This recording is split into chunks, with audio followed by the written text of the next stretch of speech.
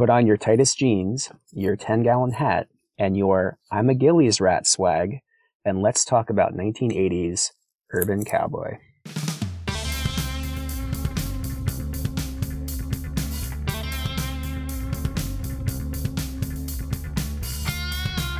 This is Amy Blair.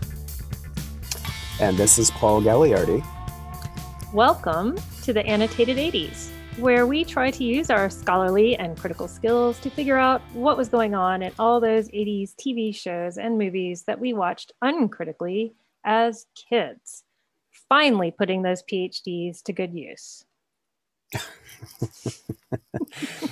Good use is a relative term, I think. Well, we're finally actually monetizing our PhDs. Wait, no, not that either. This is true. We haven't set up our Patreon yet. Eventually, we will be able to monetize our PhDs properly. I'm monetizing this by standing outside at various points, just asking people for money, and we'll I'm in court next week for explicate literature for food. So, Paul, we are going to be talking today about Urban Cowboy. But it may be that many of our audience have not yet seen it or have not seen it for a while. So could you give us a brief summary of this film? I'd be happy to.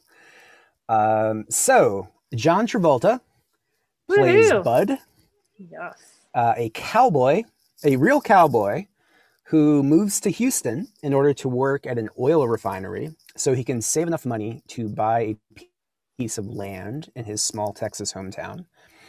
He stays with his aunt and uncle, who decide to take him to their favorite honky-tonk, Gillies, the legendary bar run and co-owned by real-life country singer Mickey Gilley and his partner Sherwood Cryer. So actually filmed at Gillies in Pasadena, Texas. Bud soon becomes a regular with Gillies, and by regular, I mean he spends every night at the bar. And he basically doing me in grad school. And so he meets Sissy, played by Debra Winger, and after a brief courtship, Sissy and Bud get married at Gillies, naturally, and then set up a home in a trailer.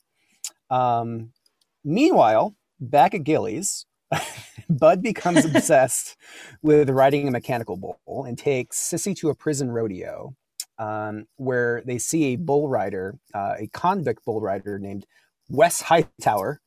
And nice name. He'll feature, it's an amazing name. It is a fantastic name. It's totally fantastic.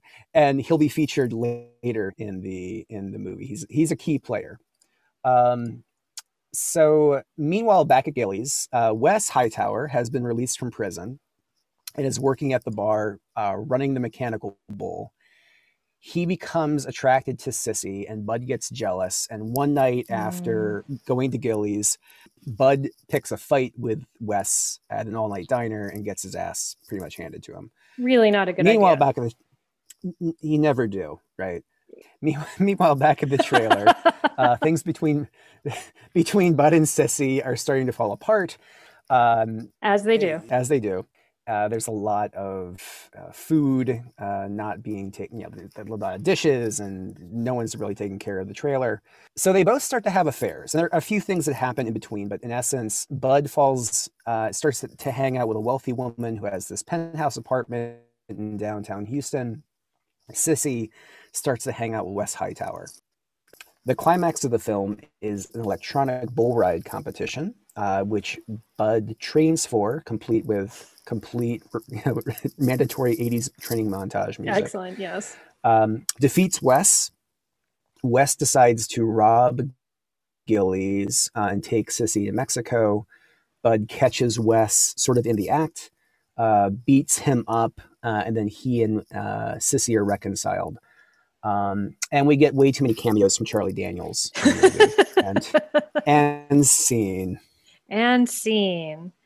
Well, the biggest question we had about this, I mean, there's an awful lot of stuff going on here, right? We have training montages, we have competing affairs, we have, a lot of garbage in the trailer.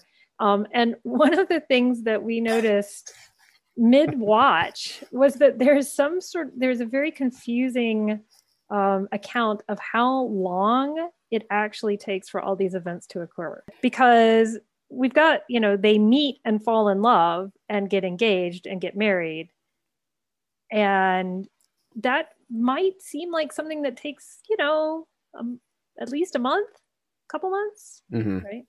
So there is a moment where Sissy and Wes are talking to each other in the bar, and Wes asks Sissy, well, how long have you two been together? And Sissy says, just about a week. And and we both, I don't know if we were like, wait, what? Did she just say a week? And we rewound it and we played it again. And that was in fact, and there's a lot that happens in that week. So if we take her at their word, this is a whirlwind romance. Yes. And man, I had a moment where I thought, is this a Romeo and Juliet whirlwind call out? Because of course, Romeo and Juliet happens over the course of 4 days, right? And that's part of the Romeo and Juliet problem, right? Is that first of all, these are very young teens with no prefrontal cortex, and they make all of these decisions that lead them to their death really early. And that's, everything happens too fast. And that's kind of the point of Romeo and Juliet. It's not actually a fantastic love story. It's a cautionary tale. Ruining Romeo and Juliet for all of our listeners. But right. But then we thought, that might be a little too much. So you went back, Paul, right? And kind of tried to reread and figure out the timing. And I still couldn't figure out the timing. I looked and tried to see if there was any like fan theory about the timing, and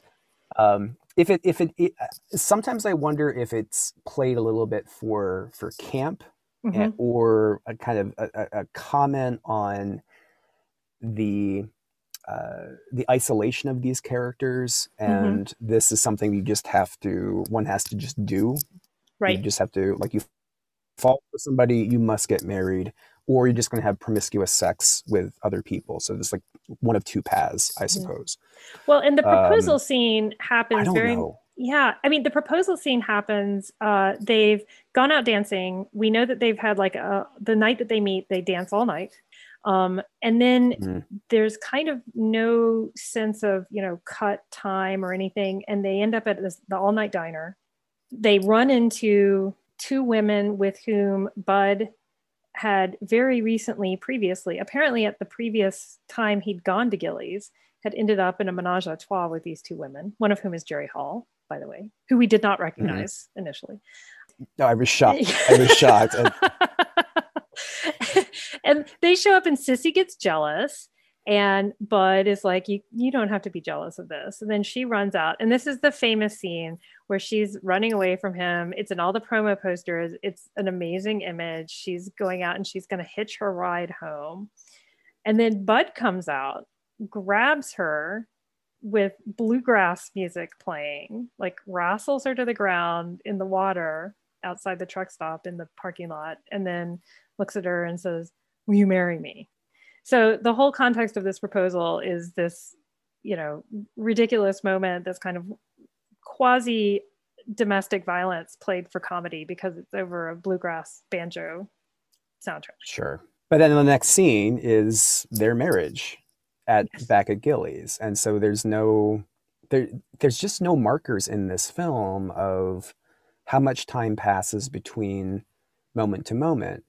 And at some point I was theorizing that this is some sort of Soviet style montage film where I'm supposed to like really put in the gaps between each scene. But that was a working theory I dropped pretty quickly. But it's funny because I had seen this movie twice before, and I had never made that connection about this odd timeline. Like actually everything else that we have covered so far, except for Cheers, Urban Cowboy is actually based on a piece of writing In this case, it was not a book. It was actually an article, a long-form journalistic article published in Esquire magazine in 1978 by Aaron Latham. And this was a piece called The Ballad of the Urban Cowboy. So that title, The Urban Cowboys, in it, America's Search for True Grit. And the picture on the front page of this article is amazing, and it's actually become iconic. You may have actually seen it without realizing what you were looking at. It's a picture of the real life Bud, who was a guy named Dew, who Aaron Latham found going down to Gillies. He went to Gillies and sort of hung out for a night or two, and he really wanted to find, he basically was going down looking for an urban cowboy, right? He had this idea of this figure that he was interested in looking for. And he ended up finding him. He actually ended up, I think, finding Betty, the real life sissy, first. Betty and Dew had, same as our, Bud and Sissy, they had met at Gillies. Betty actually was very interested in learning how to ride the mechanical bull, just like our movie Bud. Dew did not cotton to that, I guess. And they actually ended up breaking up because of that. They did get married, but they ended up breaking up because of Betty's attachment to the mechanical bull. This article is really great. It's a great example of the new journalism. Probably heard of Tom Wolfe, right? You've certainly heard of Truman Capote, Gay Talese. These are the three major authors that people connect with the new journalism. It was kind of the birth of a long-form journalism where the pieces were nonfiction but read like fiction. And the authors of new journalistic pieces took a lot of liberties in order to make their pieces sound like fiction. It's very male-dominated in terms of the authors. Journalists would go and embed themselves in the, in whatever scene they were interested in writing about, right? So Tom Wolfe goes and embeds himself in drug culture. Truman Capote goes and embeds himself, his most famous one, of course, is In Cold Blood. But interestingly enough, Travolta's previous film vehicle, which is the thing that made him famous, which is the thing that kind of qualified him to do Urban Cowboy, Saturday Night Fever, had also been a new journalism long-form article that got optioned to make a film. And there's so many parallels actually between Urban Cowboy and Saturday Night Fever. Travolta really becomes the hinge between the two of these things. We'll keep bringing up occasionally this Esquire article because so many of the things that, at least for me, as I was watching the film, I was like, oh, this film is making, it doesn't realize it's making this interesting commentary, but it actually is. And then when I picked up the Esquire article and read it, I was like, oh, wait, this interesting commentary is very explicit in the Esquire article. And I thought, well, hey, there's this gap then between what is possible to get out of the film and what was actually there all along. I kept thinking that the film was, unself-conscious about it, but it really wasn't, right? It really knew what it was doing the whole time. So that was my own misunderstanding until I read this article, where it makes everything very explicit. Like he literally says, these guys are not real cowboys. They're faking it. This whole thing is a simulacrum. Well, he doesn't use the term simulacrum, but it's basically saying that. But it's totally possible to watch the movie and not get that message at all. So, Amy, I think it's time we talk about the Travolta in the room. John Travolta. Yes. Paul, are you ready to talk about Travolta?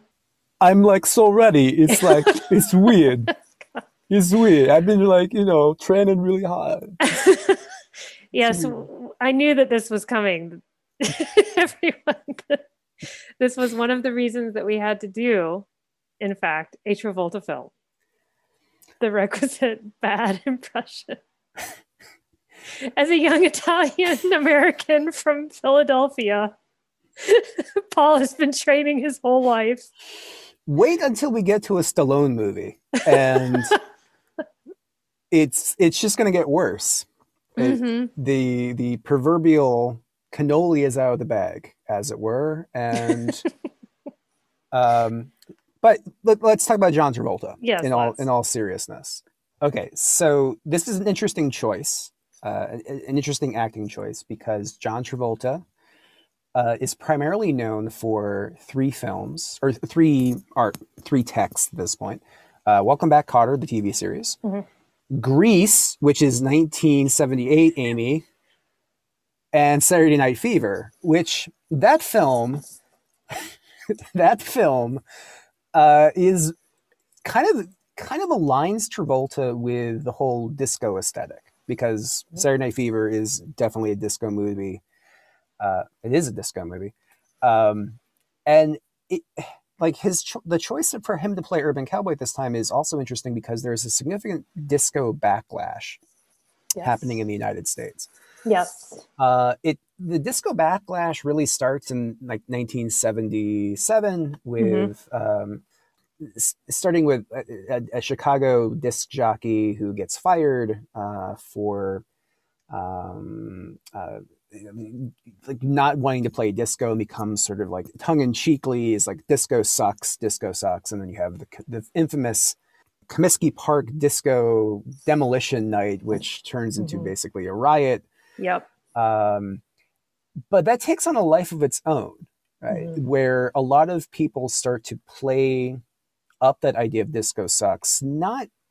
Some of the reaction is a dislike of the music, but a lot of the reaction seems to be a contempt for the urbanness of disco. Yes. The Black, Latinx, queer cult communities that really respond to disco.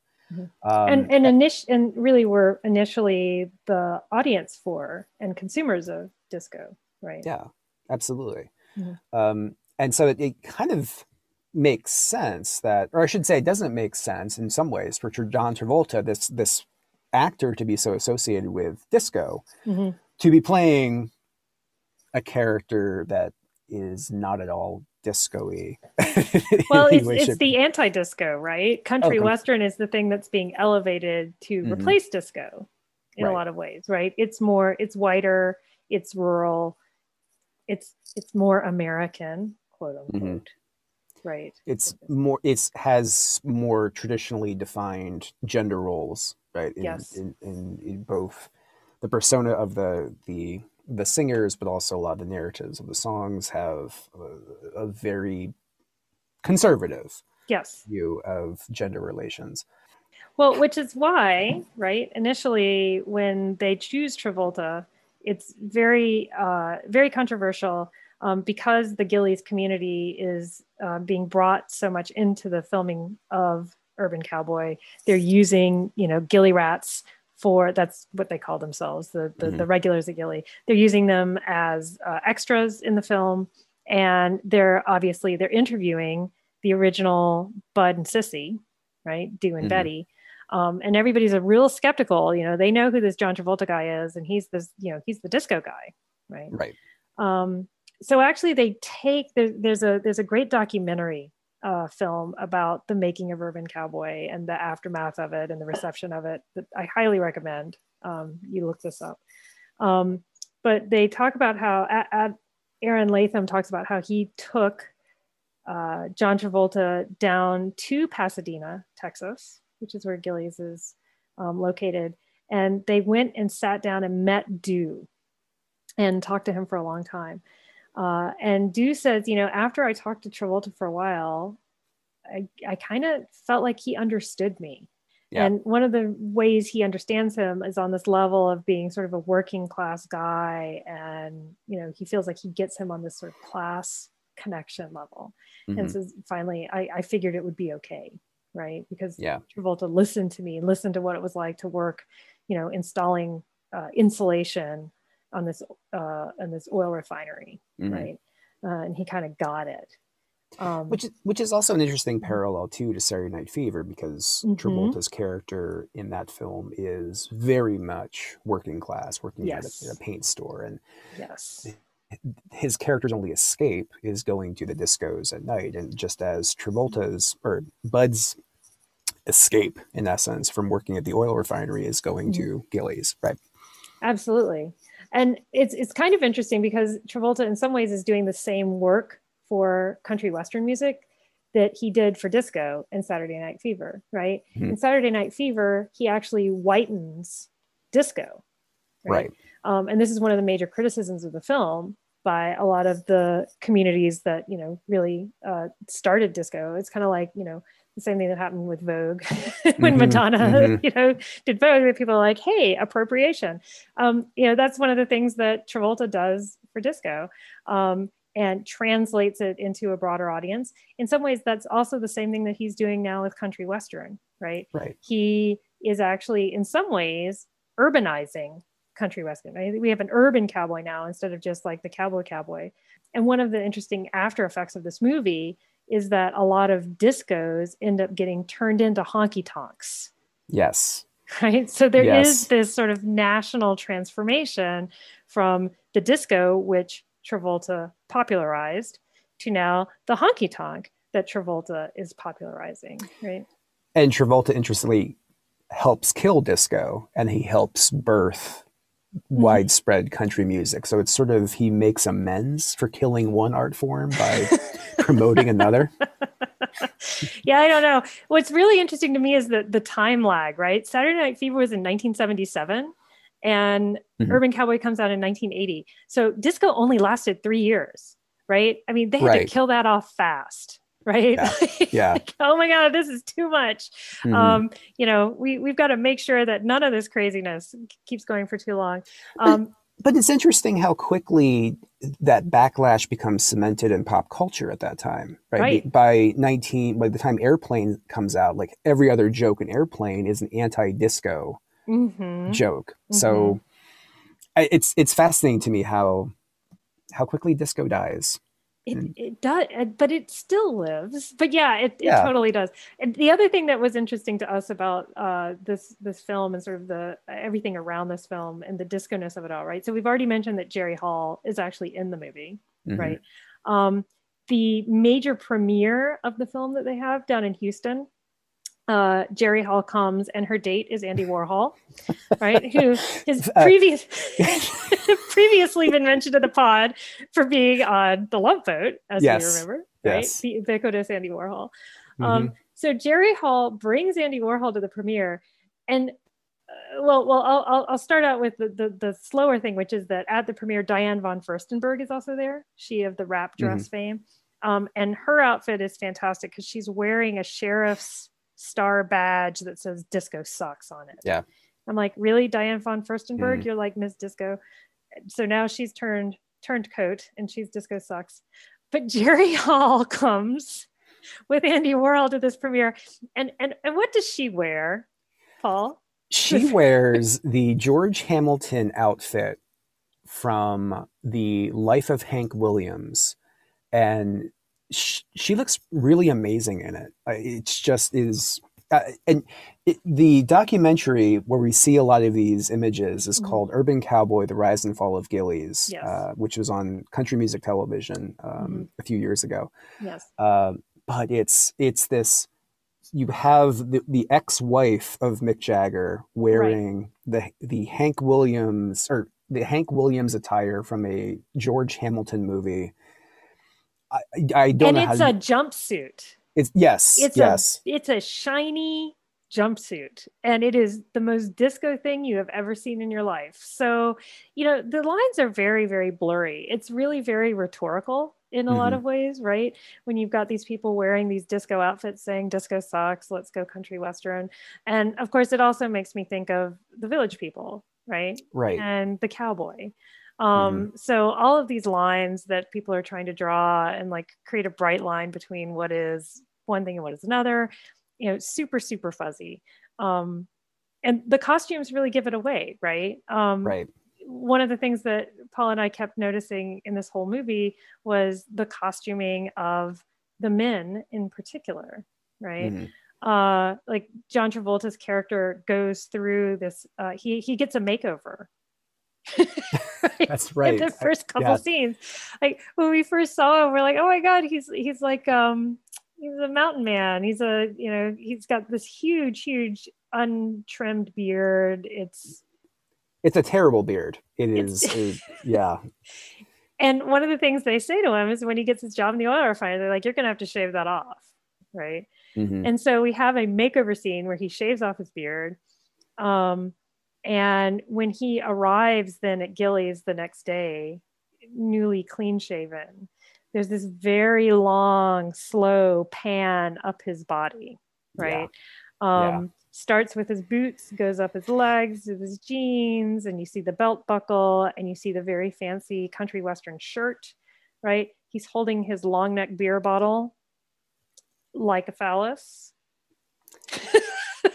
It. I wouldn't say it's like a phallus. It actually is. It is a It is a phallus. phallus. It's a beer penis. Mm-hmm. Is the phrase that I use.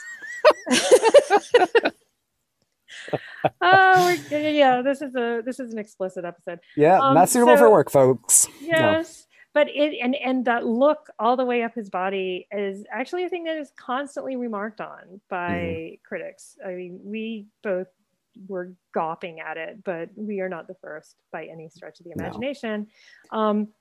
And the men, one of the things we said to each other is that, the men are dandies, right? Mm-hmm. They dress up. They're wearing these very expensive clothes. They're wearing these very impractical clothes. And we were remarking on this to ourselves. And then all of a sudden I read the Aaron Latham article, and there he is talking about it all the time too, right? He talks about Mm-hmm. how these are not clothes that anyone would ever wear to do any cow punching activities, No. right? No. It is very performative wear, right? Mm-hmm. And again, another connection to Saturday Night Fever Mm-hmm. is, of course, that male gaze that you see, like Travolta's body, the very iconic scene where he's getting ready to go out in Saturday Night Fever, and the camera's panning up through his, I guess, bikini shorts, right? Mm-hmm. Speedo, in essence, and he's like coiffing his hair, and Yes. I can't. There's not really many male actors from this time period that their bodies are so placed through the camera that you would say, if you replace them with a woman, that's like the definition of the gaze. Absolutely. His body is really like the third main character in this film. Mm-hmm. Yeah, but Yeah, also absolutely. there's also a good level of homoerotic gaze too, because there's a scene where when Wes Hightower is riding the bull wearing a mesh shirt.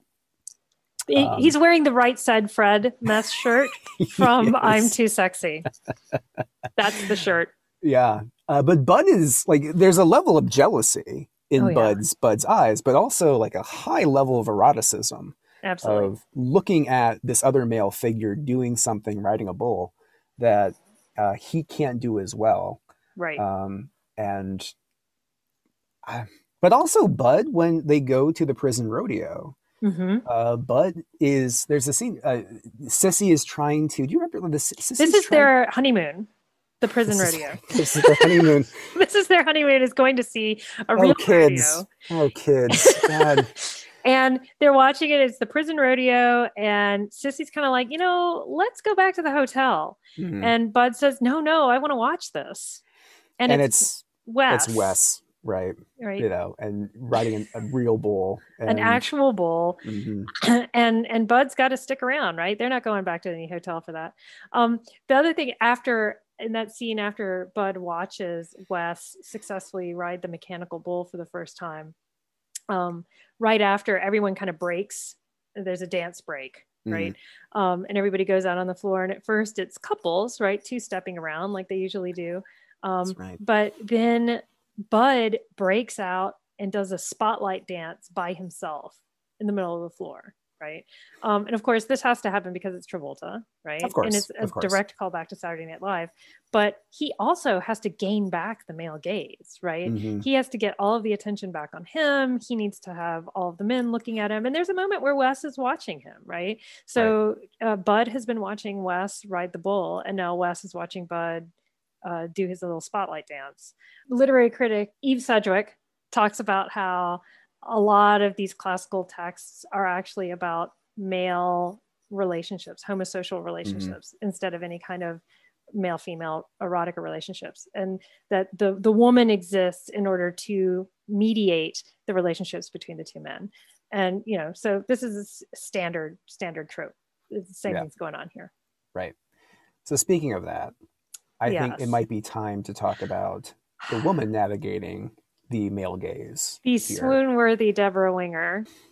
It is a Winger appreciation time. So she's the real hero of this film. Her character, Sissy, first line in the film to Bud, she comes up to him and says, "Are you a real cowboy?" Right? She actually ends up saying that also to Les. The real Sissy, Betty, has said, "I never ask anybody that," because she clearly already knew that they weren't real cowboys. Right. But that's Sissy's pickup line, right? And it's actually quite effective. Poor Sissy, right, is in this, again, hyper masculine world, trying to navigate it, like Paul said.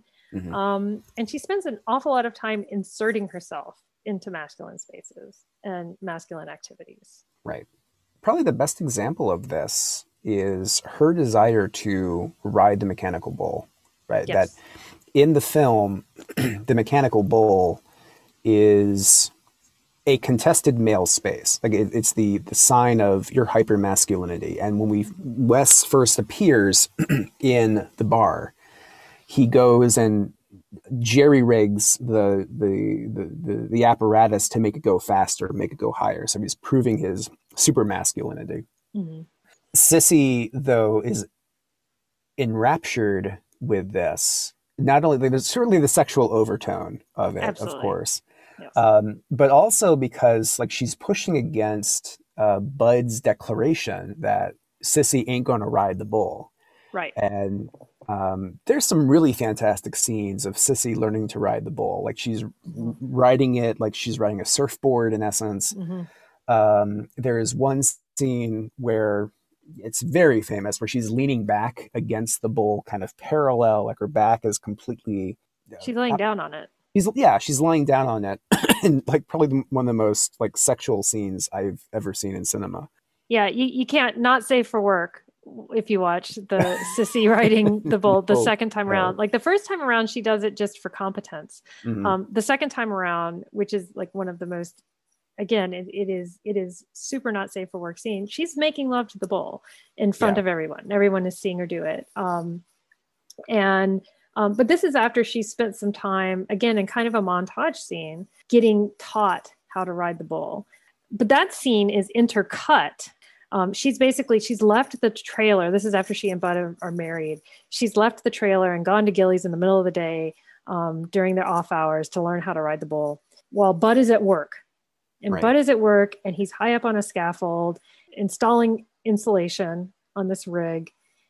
And I don't remember exactly why he slips and falls. Oh, I know why he slips and falls, because he's hungover. Right? He's incredibly hungover. From the night. And there's a scene before this where Sissy is trying to convince him to not go to work, and he stubbornly goes. That's right. And he slips, and then he gets caught by his heel, and he's dangling upside down, 300 feet in the air. He is in actual danger, right? About to die. People are looking up at him. They don't know how to save him.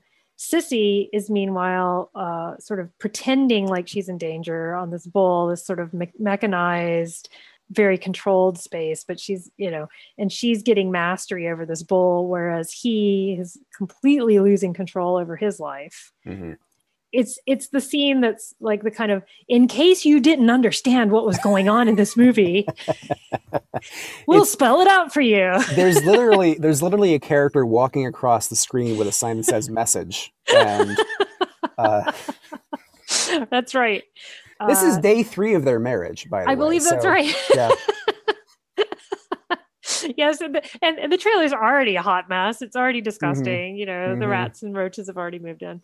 Yeah. But it's definitely this moment of look, she's taking away all of his masculinity, and that's why he's about to die here in this horrible dead-end job that he's got. That's nothing like being an actual cowboy and completely emasculating. He's also hanging from basically a derrick. not a derrick, but a tower. And so Yeah, like there's the phallic imagery of dangling from a phallus while his wife is riding another phallus. that's right. Yeah. Very successfully and Hmm. really enjoying herself. Um, Winger herself, right, is just an amazing actress. Yeah. In fact, she's incredibly magnetic. Every scene she's in, your eye is drawn to her, Hmm. which is why She is this episode's winner of the Alan Rickman Memorial Trophy, joining such luminaries as Tom Hanks. Who else has won it? I can't remember. Tom Hanks and Coach Coach, who Nick. Oh God, see, Nick Colasanto. thank you, thank you. So, congratulations, Debra. You know, we'll send you the the trophy in the mail. Yes, we will. Yes, she Yeah. definitely. Although this is a somewhat contested awarding because Ooh. there was a late breaking candidate, somebody who we did not actually initially think Mm-hmm. would be eligible for this, but on further research, extra rewatching, Further research.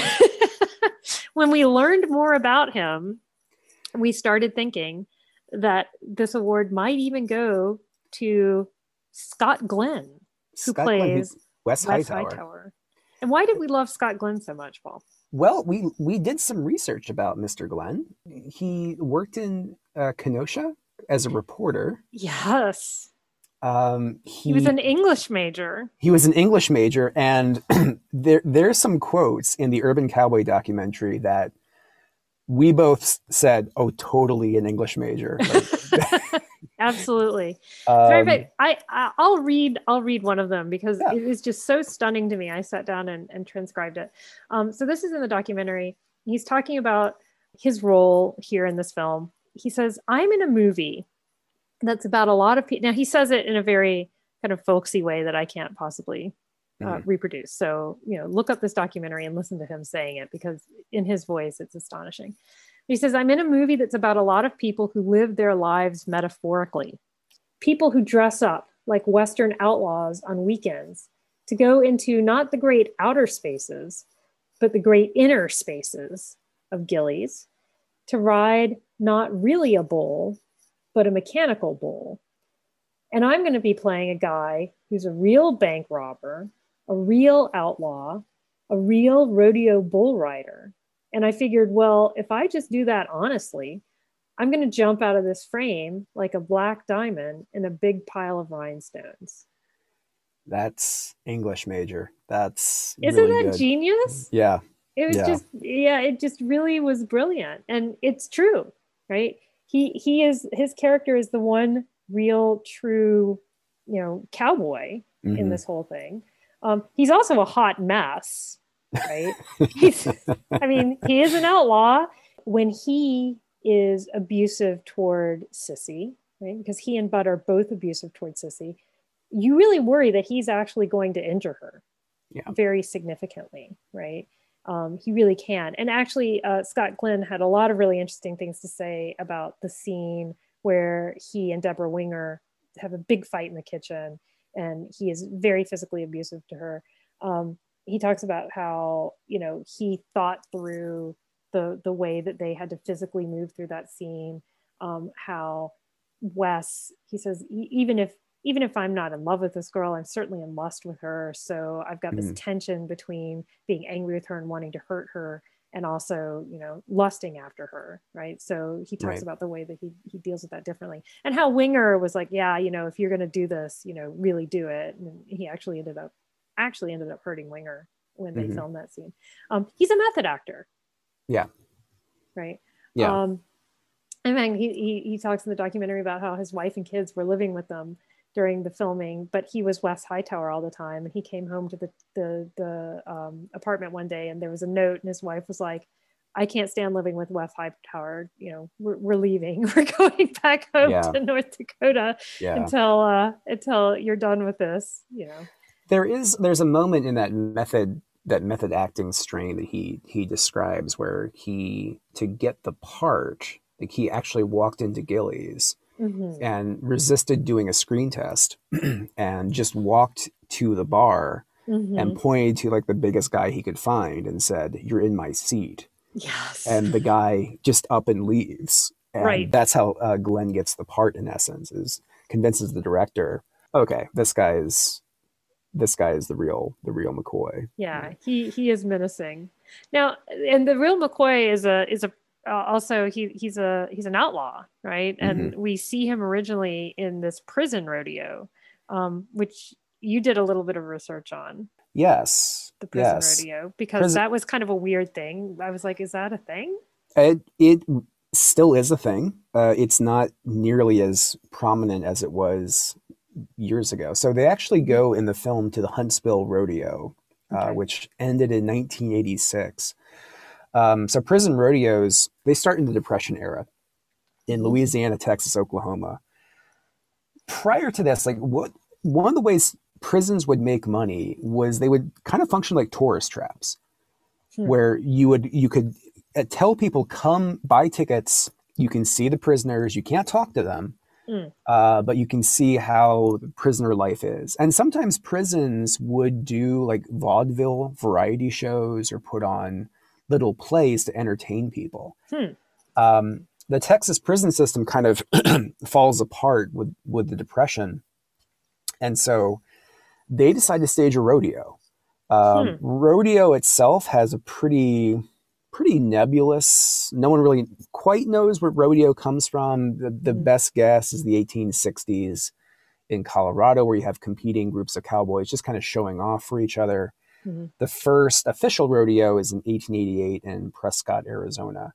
Hmm. Um, and so rodeos kind of serve this interesting function in that they really promote the old idea of the West, a Hmm. West that never existed. So the mythological West Hmm. that in the 19th century had been done by Wild West shows like Buffalo Bill. Hmm. But those die when Western films become really popular. Oh, yeah. And so in Texas and other places, the rodeo becomes a kind of performative de facto space for the cowboy mythos Got it. that had existed with Wild West shows and to an Hmm. extent still exists with film. The prison rodeos in a lot of places are promoted with it kind of like blood sport, right? So the appeal to go see prisoners was they don't have the same social standing as another cowboy might. Hmm. And a lot of events would be marketed to people as like the most dangerous things possible. Hmm. One of them was an event where prisoners would try to retrieve a bag of money between the horns of an angry bull. And this was one of the most popular events, the Huntsville Rodeo. Yeah, somebody might Um, die. That's exciting, right? exactly, exactly. And so they would do a lot of events that would be standard rodeo fare, but they would ratchet it up to really sell it Hmm. as this dangerous blood sport. Hmm. Um, one of the complicating things about the rodeo was that for a lot of prisoners, this was a chance to make money. Hmm. It still wasn't the same prize money that you would see at the public rodeos, Hmm. but you gained some notoriety, you gained some publicity, Hmm. and a lot of cowboys felt, or I should say, a lot of prisoners felt some Hmm. level of agency. Hmm. But That's how they get you. that's how they get you. There is still one prison rodeo taking place. That's the Angola Prison Rodeo in Louisiana. Held one weekend in April and I believe in September. But I think that's it. Mm. But it would like by the time the film is being made, it's still a huge draw for people to go in the Houston area to go to this prison rodeo. And it was a real thing, or still is a real thing. And for me, I thought it was just like some pop culture thing that was made up, that Mm. like some Yeah. sort of like Warner Brothers cartoon joke that took on a life of its own. No, it's actually the Coliseum. We actually still, yeah. Yeah, it is. Well, that's delightful. I don't know That's what yeah. But there's my depressing moment for that's the for let's everybody to bum see. out the listeners. Yeah, yeah. Prison rodeos actually a thing. Hmm. Everybody go look up abolition, prison abolition on your Yes, yes. Twitter. Can you depress us too, Amy, or are you gonna like? Well, I could. I have a couple of things that might depress. I mean, so Paul, this whole prison rodeo thing makes me start thinking. We were talking about West Hightower as the real cowboy. Is he Mhm. really real though? Because if he's doing the prison rodeo, is that real? it's it's it is realer than what Bud is doing, right? So it's Okay. like there's still like a lot of the skills you do in rodeo you would do on a ranch, right? As a Hmm. cowboy. Um, I don't know the percentage of cowboys that are in prison rodeos, Hmm. but certainly like the rodeo itself is incredibly dangerous, right? So Okay. you're doing a real performance. I mean, Hmm. it's performance in the sense of you're emulating things that used to happen all the time, Okay. but it's rodeo is still a much closer performance to what cowboys did Hmm. with the artifice, of course, of like Hmm. of performance. Whereas what Bud's doing Hmm. and all the characters at Gillies, Hmm. they're not cowboys. They're pretending to be cowboys. So to me, like, Hmm. even though there's this artifice of rodeo and cowboy life, Hmm. it's still more authentic than Gillies, which is all reenactment of cowboy life or Right. cosplaying as Hmm. cowboys. Well, and that's a really good point. I mean, another though thing to think about is the question of danger, right? Mm-hmm. Is it real danger or is it pretend danger? And around the mechanical bull, they've got all these cushions, right? They've got all these mattresses. Any guy could get thrown from the mechanical bull, and he's probably going to be okay, right? Mm-hmm. He's going to land on the mattresses. But um, and crap, we got this wrong earlier because What's that? we said that Bud broke his arm when he was hanging from the derrick, but he did I, not. He broke his arm when he got thrown from the mechanical bull. oh, that's right. Remember? Yeah, yeah, Now yeah, I'm yeah, yeah. remembering. So he ends up being fine after the derrick. He's just sort of shaken Mm, up. But right. then he goes back and he and Wes are having a fight. Mm-hmm. Wes takes control of the mechanical bull. This is what happens when tired people watch too many things, right? It takes us too long between watching it and taping. You remember? So Wes takes over the mechanical bull, and he's mad at Bud, and he's gonna because they're already having contestation over Sissy, right? Mm-hmm. And Wes is telling Bud, "Let Sissy ride the bull," and Bud's like, "No, she's not gonna ride the bull." So then Wes takes control of the thing, and as I wrote in my notes, he cranks it up to 11, right? Yes, yes. Right. And so it's more, and everybody's sitting there watching and going, no, don't do that. You're going to hurt him. And Mm-hmm. then Bud ends up going flying. Right. He ends up really hurting himself. And as I wrote in my notes, total emasculation, arm broken. Mm-hmm. Because also, not That's only great. is he thrown, but he's also hit by the bull. Yeah, Right. So it's like yeah. getting thrown by the horse and then getting stomped on Mm-hmm. by the horse. Yeah. Um, yeah. I can't believe that. Yeah, I guess I was just equating I think the image of him dangling from the tower, Well, maybe. right. Yeah. Because that's the actual dangerous thing, right? The bull is not supposed to be the actual dangerous thing, but for Bud, poor Bud, who actually, it's almost like he sucks so badly, like he's brought so low that this Mm-hmm. thing that shouldn't actually be dangerous has become dangerous for him, Right. right? Right. So it's even worse, right, than getting Yeah. hurt at work. Yeah. He's Yeah. the poser. He's the poser that tries to show off and Mm-hmm. then like is trying. I can't think of a good analogy here, but Yeah. it's absolutely true, right? Yeah. Yeah. Well, and then after he breaks his arm, one of the things that's interesting is, he takes up with this new woman, Mm-hmm. right? And she's kind of the fourth character in this love square, I guess. Love parallelogram. Love her, right? And she has come to Gillies, and she is slumming, right? And she Yeah. too is looking for a real cowboy. Mm-hmm. Um, She's also looking for love in all the wrong places, oh, as it were. yes, we haven't talked about that song. Oh my Oh, gosh. We have yeah. to talk about that song. We haven't talked about any of the country western music, so No, we got to no. do that. Yeah. But first, Pam. Mm-hmm. Pam is the daughter of one of the big oil and gas tycoons. And she lives in a condo that's all chrome and glass. Mm-hmm. It's straight out of, if anybody's ever gone and seen this, there's a great thread on Twitter called Cocaine Decor that talks about 80s interior decoration. She's a part of this whole oil and gas wealth that is actually what Bud is beholden to and for whom he works, right? Right. So quick detour through the oil and gas industry in the late 70s, early 80s, right? Super quick. It's a fascinating history, right? Only the briefest of overviews. The gusher age of oil and gas in Texas is the 1910s to the 1940s. An interesting thing I found out is that the city of Houston grew 555% in the 20 years between 1910 and 1930. Right.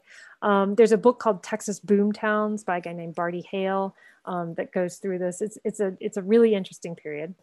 Skipping then several decades to the 1970s and early 1980s, some of us may have traumatic memories of sitting in lines at gas stations. I know that I certainly do because it was usually in the summer and it was hot.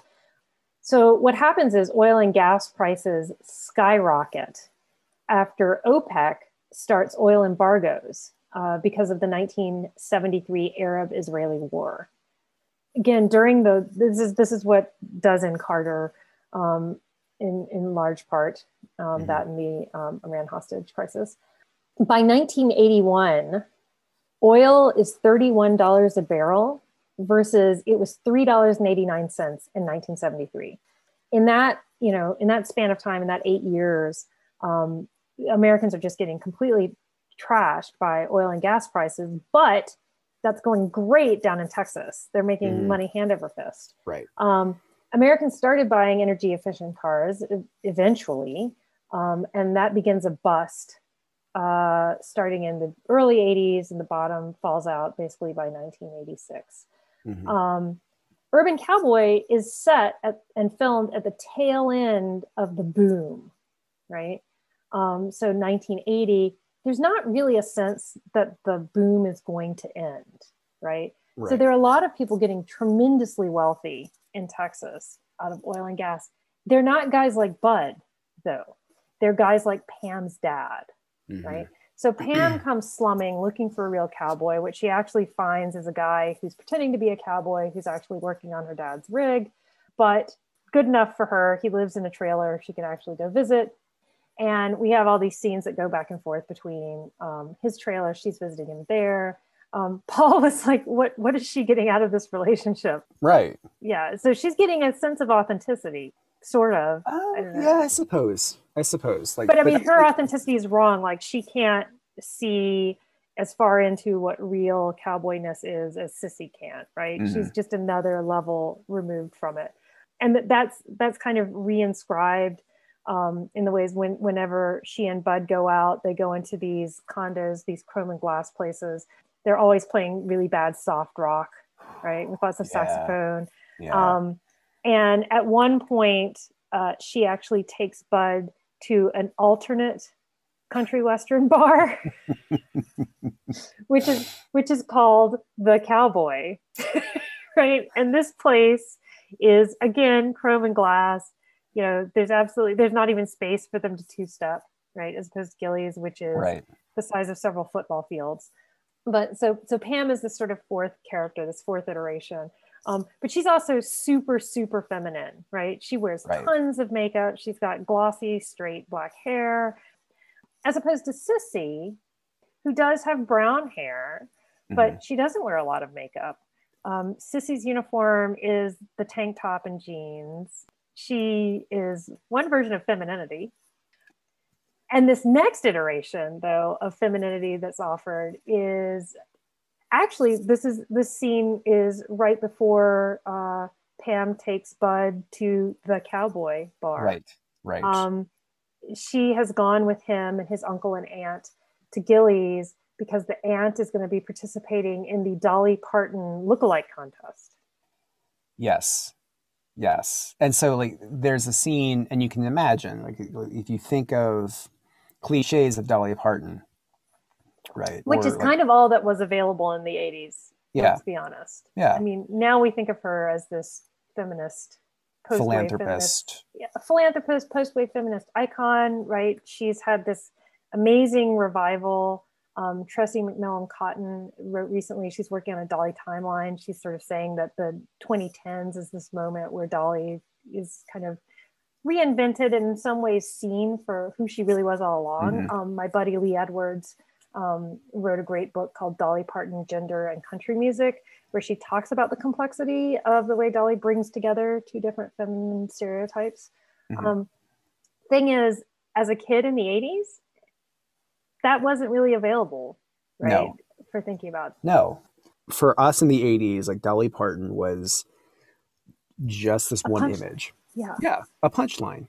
Even though like there's so like now I listen to her music and like, damn, that stuff is really amazing. And but yet like I think she really starts to like cement or this bastardized parody of her really is starting to be cemented in the late 70s, early 80s, as just as you said, this punchline. And so this moment in the film is all these women, this kind of parody of femininity in some ways. And so it's contrasted with like a fake femininity because it's Dolly Parton and a fetishized femininity. And then there's Sissy, right? Who's like kind of straddling, right, that masculine feminine divide in contrast, right, with Pam, who is much more feminine.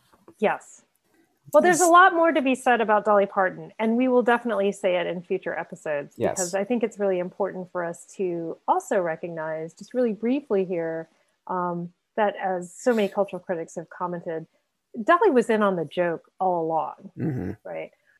That even though she didn't really have control over how some of the presentation of her image swirled, out into the reception and the way that, 10-year-old kids dealt with her, she really was playing all of that up in very savvy ways that have finally borne fruit, right? Now people finally kind of get Dolly.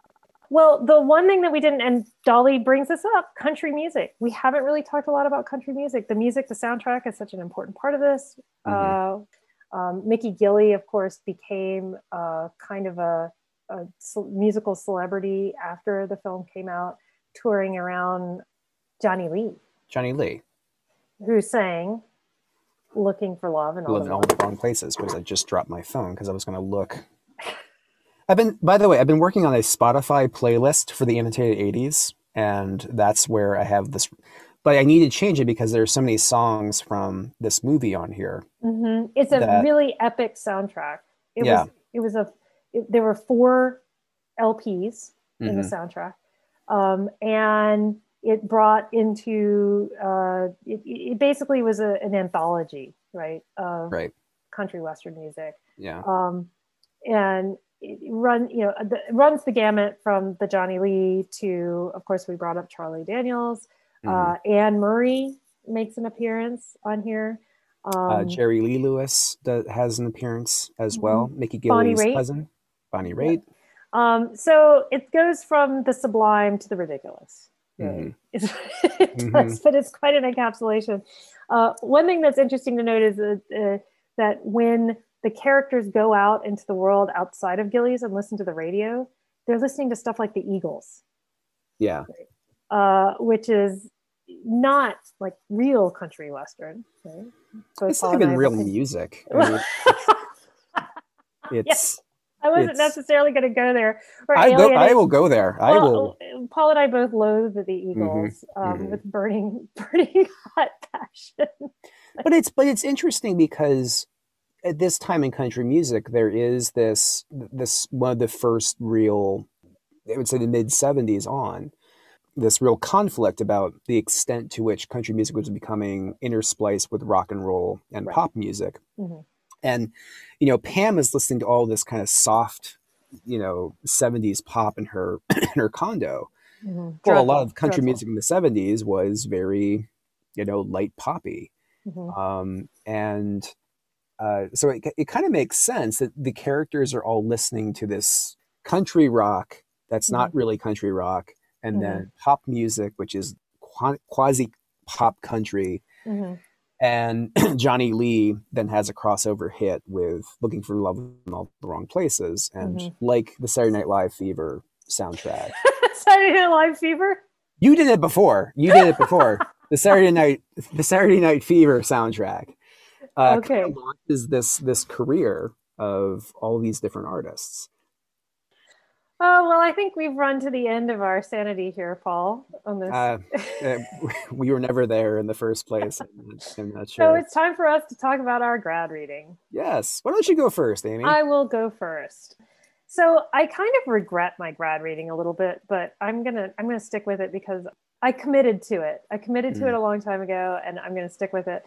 I'm sending you to Giant, which was first a novel by Edna Ferber, Hmm. published in 1952. And it was made into a film then in 1956, starring Rock Hudson, James Dean in his last film, Hmm. and Elizabeth Taylor. The novel is terrific. It has an epic sweep. It tells the story of multiple generations of a family, ranching family, the Benedict family. And it tells then about the rivalry between ranch families and oil tycoons in Texas. The film is long. It's really, really long.